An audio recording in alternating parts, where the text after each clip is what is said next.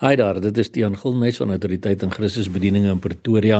Dit is Sondag 26 Junie 2022 en die teksvers wat die Here op my hart geplaas het om met jou te deel vandag, kom uit Jesaja 57 vers 15 tot 21 wat lees, want so sê die hoë en verhewene wat in die ewigheid woon, heilig is sy naam.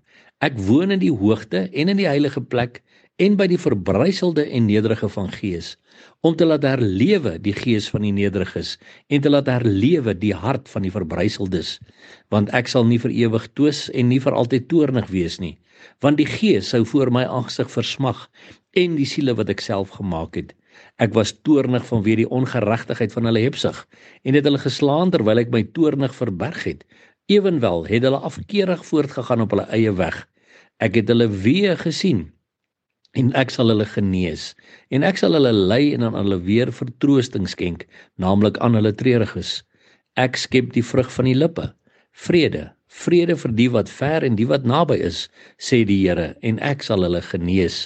Maar die goddelose is soos 'n onstuimige see, want dit kan nie tot rus kom nie, en sy waters gooi slyk en modder op. Geen vrede, sê my God, vir die goddelose nie. My broer en suster, ek en jy moet weet, ons dien hierdie almagtige God, die hoë en verhewe een wat in die ewigheid woon en wie se naam heilig is. Maar kyk mooi wat sê hy self, ek woon in die hoogte en in die heilige plek en by die verbryselde en nederige van gees. Hoekom? Om te laat herlewe die gees van die nederiges en te laat herlewe die hart van die verbrysseldes. My broer en my suster, as jy voel dat die wêreld jou verbrysel het of situasies of omstandighede jou uitmekaar uitgeslaan het, kan jy weet, hierdie God wat in die ewigheid woon en in die hoogte woon in die hemel, hy woon ook by jou. Hoekom? Want hy wil jou gees laat herlewe. Hy wil jou hart wat verbrysel is, wil hy weer heel maak. En dan sê hy ook, want ek sal nie vir ewig twis en nie vir altyd toornig wees nie. Hoekom nie? Want as hy vir ewig sou twis en vir altyd toornig sou wees op dit wat ons mense alles verkeerd doen, dan sou die gees voor sy aangesig versmag en die siele wat hy self gemaak het, want niemand van ons sou dit dan kon hanteer het nie. Maar hoekom was hy toornig op dit wat ons gedoen het? Ek was toornig vanweë die ongeregtigheid van hulle hebsug. Hebsug beteken om net heeltyd nog goed te hê en nog goed te hê en jy weet nog meer eiendomme te hê en so meer. En dis nie wat die Here wil hê nie. Dit gaan vir hom daaroor dat ons moet dankbaar wees teenoor hom vir dit waarmee hy ons seën.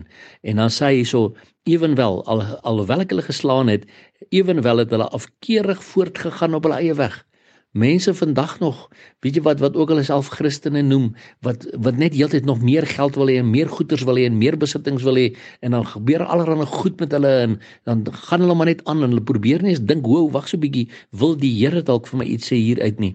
Maar prys die Here weer eens vir sy genade. Ons lees ook dat hy sê, ek het hulle weë gesien, so die moeilike goed waardeur my kinders gaan, en ek sal hulle genees.